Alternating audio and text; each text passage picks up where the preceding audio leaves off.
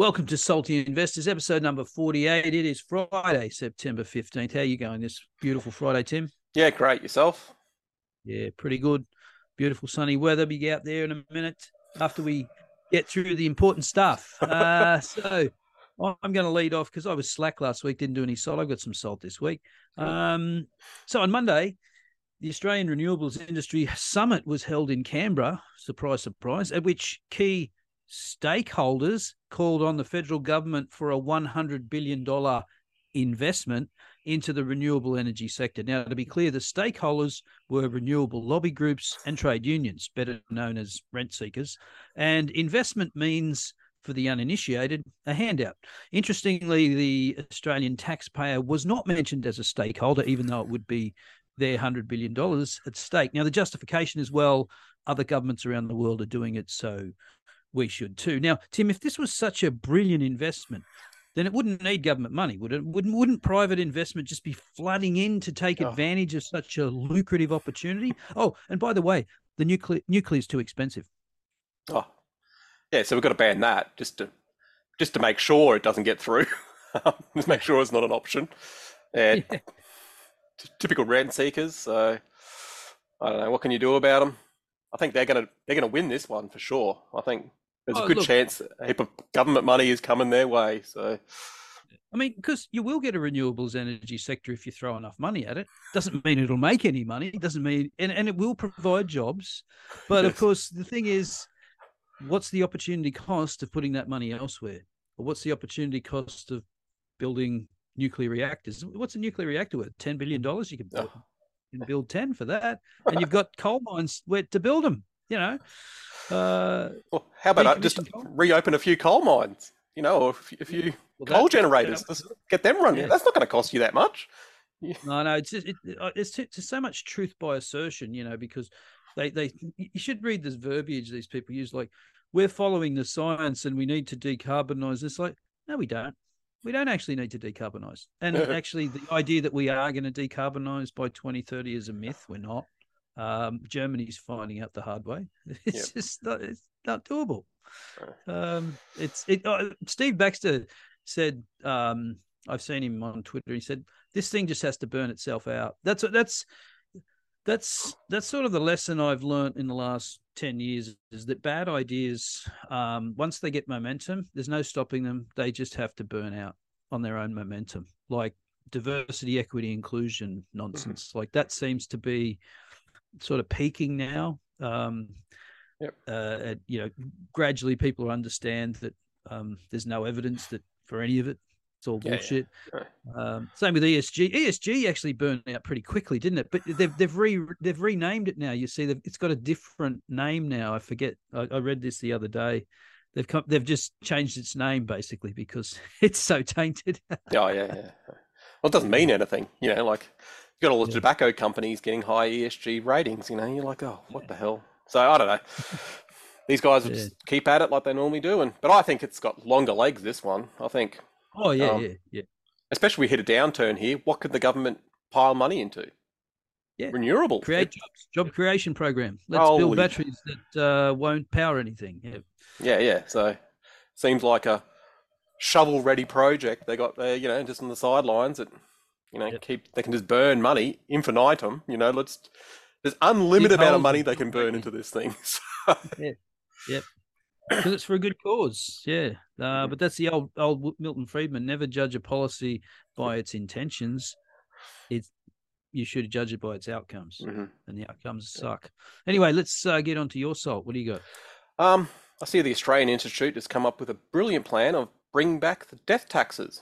I've gone through this a few times before, and our state's pretty famous for, killing that thing. Sir Joe, I didn't like him in a lot of stuff, but that's one of the things that he, knocked out pretty well, and all the other states had to follow really quick because we were just getting too prosperous over here in Queensland. But that's their solution. Like, we can't tax anybody more. We can't, lift productivity. We can't do anything. We can just tax the dead. And, like, you tax to the hilt all the way through your life, and then you got to hand on a few bucks to someone else that you like. Yeah, I or in mean, your family. you They're you going to hit can't you even there leave too. you alone when you're dead. You're dead for fuck's sake. They're still taxing you. My God, what's Yeah, going on? they're trying to sell it, saying, "Oh, look, you don't care, you're dead," But I'm pretty sure people don't just work for themselves. They've got other. No, They want to make their yeah, children's lives want to better pass and it stuff on. like that. Yeah. Yeah, So I don't know. Just I think they're running out of things to do now. Like they see that yeah. they can't lift taxes and they can't, cut spending. Holy hell, don't do that. Like that's just No, of course not. Well, here in Queensland, we've decided that we want to decommission coal, whilst one of the biggest sources of revenue is actually royalties from coal. You know, it's fucking morons. Like, hey, all those royalties you get from coal? Maybe if you open another coal mine, you might get more royalties. And maybe that would take care of some of your problems. No, let's close it down, and then let's get a death tax in there once the royalties go away. Once we've closed all the coal mines, we'll need some other source of revenue. But no, Tim, you know what it'll be? It'll be the burgeoning renewables industry that that we've save us created all. in the meantime. That will save us all. Yeah, I know. Oh well. All right. Enough of that depressing shit. Let's get on to the macro stuff. So, just a quick one. Melbourne Institute consumer sentiment is still in the toilet. Not going in. There's a little blip up there, and it said, "Nah, we're not ready yet. We're going back down again." Unemployment rate in Australia is out now. Scott famously said on this program about a month ago that the unemployment rate would hit 4% by the end of the year. It was flat in, what was that data for? August.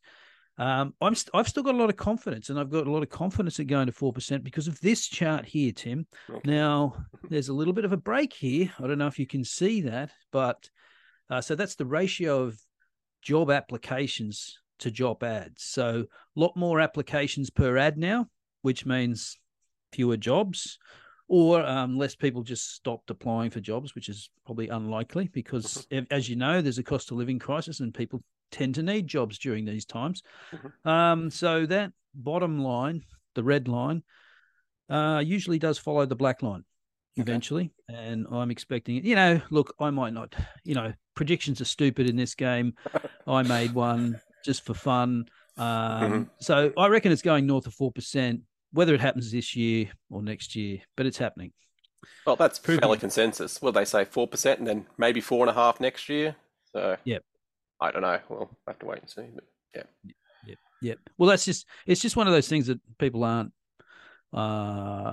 taking into account necessarily. That there's already a lot of stress out there, and when people don't have jobs, there's a record number of people working 2 jobs now. Yes. Apparently. So, yes, US CPI came out. Of course, depending on which window you want to look through, it's awful or it's great because the all category is spiking. Look at that, Tim. Oh, it's going wow. back. But the core is still coming down. So, I mean, this is an artifact of a lot of sort of things falling out. Yep. Because of the 12-month rolling things coming in.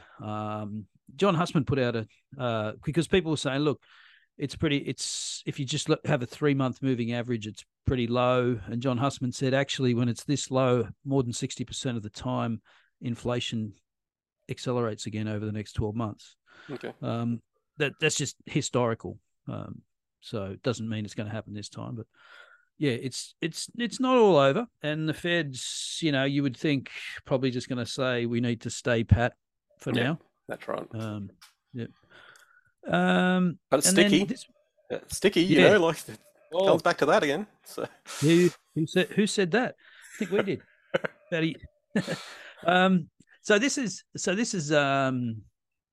So all these things here basically what go into the NBER's calculation of how recessions start. So the NBER, National Bureau of Economic Research, are the ones that delineate when recessions start and end in the United States, and actually do it in a very technical way, not like the dumbed down 2 negative quarters of GDP bullshit measure that we use everywhere else.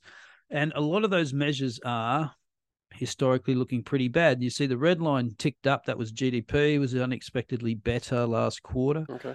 But everything else is sort of bouncing around that zero line, and that's usually not a good sign. So Yep. yeah, there's going to be lots of debates about recessions. The fact is, by the time you're in one, you know it's usually at least halfway through. People won't know. Yeah. Um, Yeah. but yeah, just thought that was interesting because I think the whole recession, soft landing, no landing, maybe Mm. it's all just premature. We've been consistently Well, the early market's all. thinking that a little bit now as well. It's sort of, Yeah. I don't hear that, no landing or, even soft. I Mm. think that's lessening a little bit. Everyone's saying next year now for Yeah. a recession, but I don't know. Still Yeah. a long time to Yeah. go. Could get better. So Yeah. So that's that. And now you've bought some more Chinese junk for us, haven't you, this week? yeah, just to upset you again. But yeah. This is the last one I'm going to do on this. So it's really hard to find stuff there that I like. Last week was good. Yeah. So Last week's Nongfu Spring is another red chip company in China. I understand it, and if I look 10 years out, I have a fair amount of confidence that it'll still have market share. It Yep. basically sells bottled water, but with a brand, and it's more sticky than most think. Most Chinese don't trust the government with water because the tap water, even though it's regulated and tested, they just don't trust them. Nobody trusts centralized communist control over water, and it's one of the first things you upgrade when you get a few dollars in your pocket. Mm-hmm. This trend will continue, as I've seen it in Taiwan. This company was founded in 1996, and the founder is touted as the richest man in China the last couple of years, anyway. They market it to their strength, as this is spring water, not dissolved or reverse osmosis water, which has no life. Mm-hmm. They've done some marketing where they put a flower in water, and they showed that it lasted longer compared to reverse osmosis water. The competition complained, and they said, humans aren't plants, so they tested on rats, and the rats lived longer. Obviously, this is a bit of BS, but Yep. this type of Chinese medicine and health benefits from certain things, that's now ingrained in their culture. Yep. Western companies were way too slow to get into this market. Now they've increased the number of water sources to be closer to the population centres, and they've built out the distribution network. So now they've got one of the lowest priced waters in store, Yep. and they've got the distribution network. So if you look at as a competitor, that's nearly impregnable. Like you cannot get in and get a capex return on this. So they're a lowest cost advantage, and they've also got the distribution network. And now, to boost it even more, since they've got that distribution network, they're adding in sparkling water, flavored water, tea, high-end water, Right. juices, milk-based, plant-based. I was Now, going to ask you what coffee and that is water. over there in the graphic on the end. That's juice, is it? Yep. So now they've got this distribution network, which they've got their staple, which is water, and Yeah. now that no one can compete against. Now they're Yeah. flowing in, all these other which they're subsidizing. High end stuff. Yeah, the high end sparkling water Yep. as well. Yep. So good luck being a competitor in this market. Like if you're on a board and you decide, oh, we're going to take on these guys, you'd have to have rocks in your head to do it. But that's why I like this company. So let's look at the fundamentals. Well, yeah, you going to yeah. say something? Well, I was going to say because yeah, I was just going to say because you have to start expanding your product categories because your population is basically going backwards, right?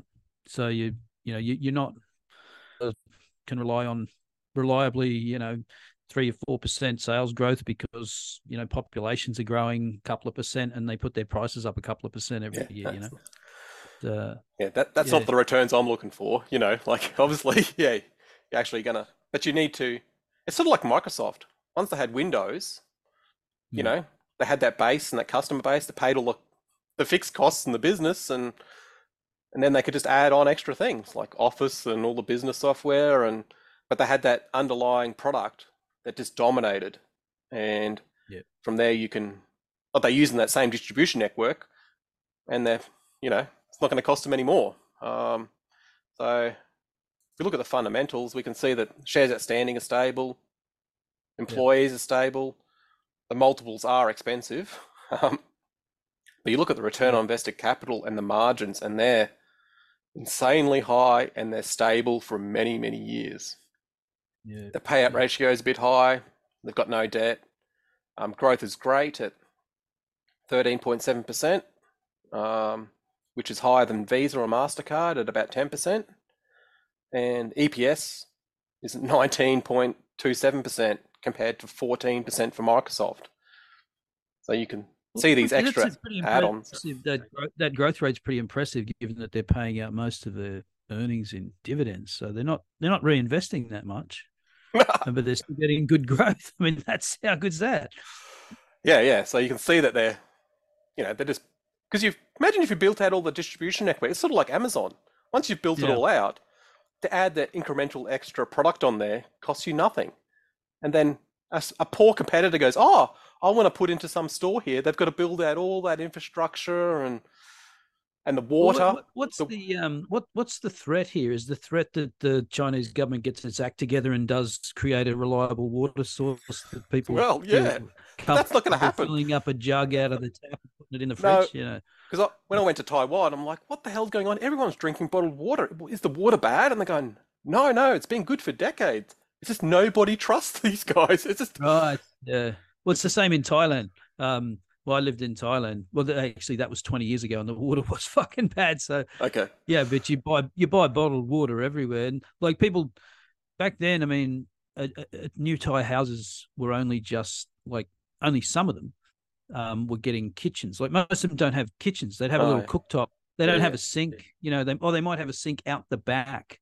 For washing stuff, but usually it's just a hose, because I mean you don't actually you would never drink out of a tap, right? Yeah.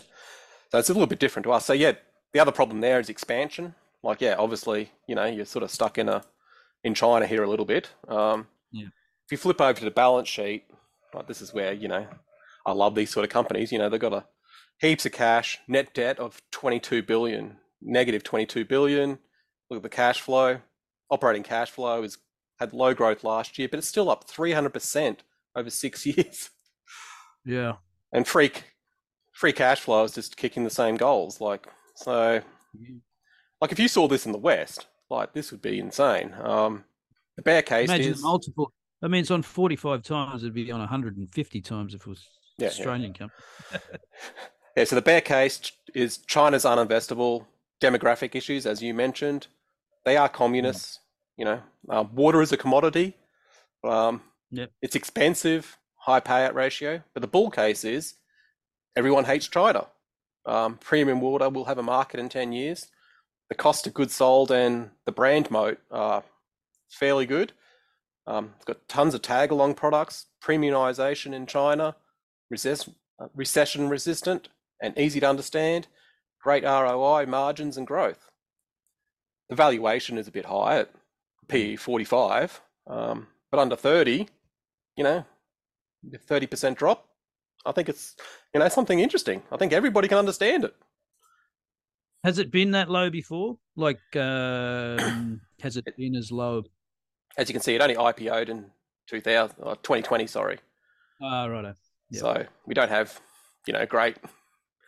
But I think it, Chanos is coming out saying, oh, China's a piece of crap, like he's like, just hope that guy wins. He's been saying that for a while. Yeah, 2010 he's been saying that. So for a little while he's been on that bandwagon. But yeah, it seems if that grabs hold, you want to pick up something.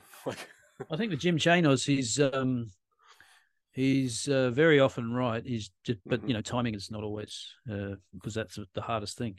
Yeah. So, but if this place does half burn down to the ground, everyone's going, everything's so expensive in the US. What do you buy, Tim? Nothing you can buy. Well, you're supposed to be looking at places that are half burning to the ground. And if this burns down a little bit more, why aren't you? This is the guy who owns this is, the richest guy in China. Like, obviously this works. Like, and it's pretty impregnable. Like and everyone just looks at it as like, he sells water. Like, how much margin can you make on water? But apparently pretty good. Yeah, well, look at the margins there. Like, like gross margins and 30 in the operating. Yeah, it's not bad. Yep. Yeah. compare that to an Australian company, like you just, just, and it's not that hard to understand. It's water and juice, and we've been through Yeah. this in the West, what 100 years ago. So, like, the people who grab that sort of real estate and hold it, yeah, they do pretty good. So, yep, just another one. The last one, people. I'm not going to hit you with China anymore. So, It's a good one. I think the last two have been good. I don't mind. I like this. It looks good to me. Yeah, just as usual. Let's get greedy. We Yep. want lower prices. Yeah, yeah. Yeah, well, I guess the story, I mean, China doesn't have much good news coming out of it. People have been burnt in emerging markets. They've been told for the last sort of, 10, 15 years since the financial crisis, emerging markets are much cheaper, and the returns just haven't come. Yeah. So maybe it's a case of, maybe this time it will actually happen. Yeah, but don't rely on that. Get yourself a discount, and then they're still communists. Just remind yourself of that. There's a heap of bad stuff that goes on there, and the demographics and debt. And Janos isn't wrong; like, he is right. I don't fight the guy, but you pick this up at 25 times. I'm pretty sure you're going to be all right.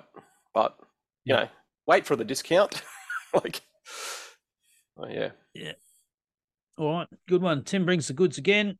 He's done it again, and we'll see you next week without another Chinese stock. Bye for now.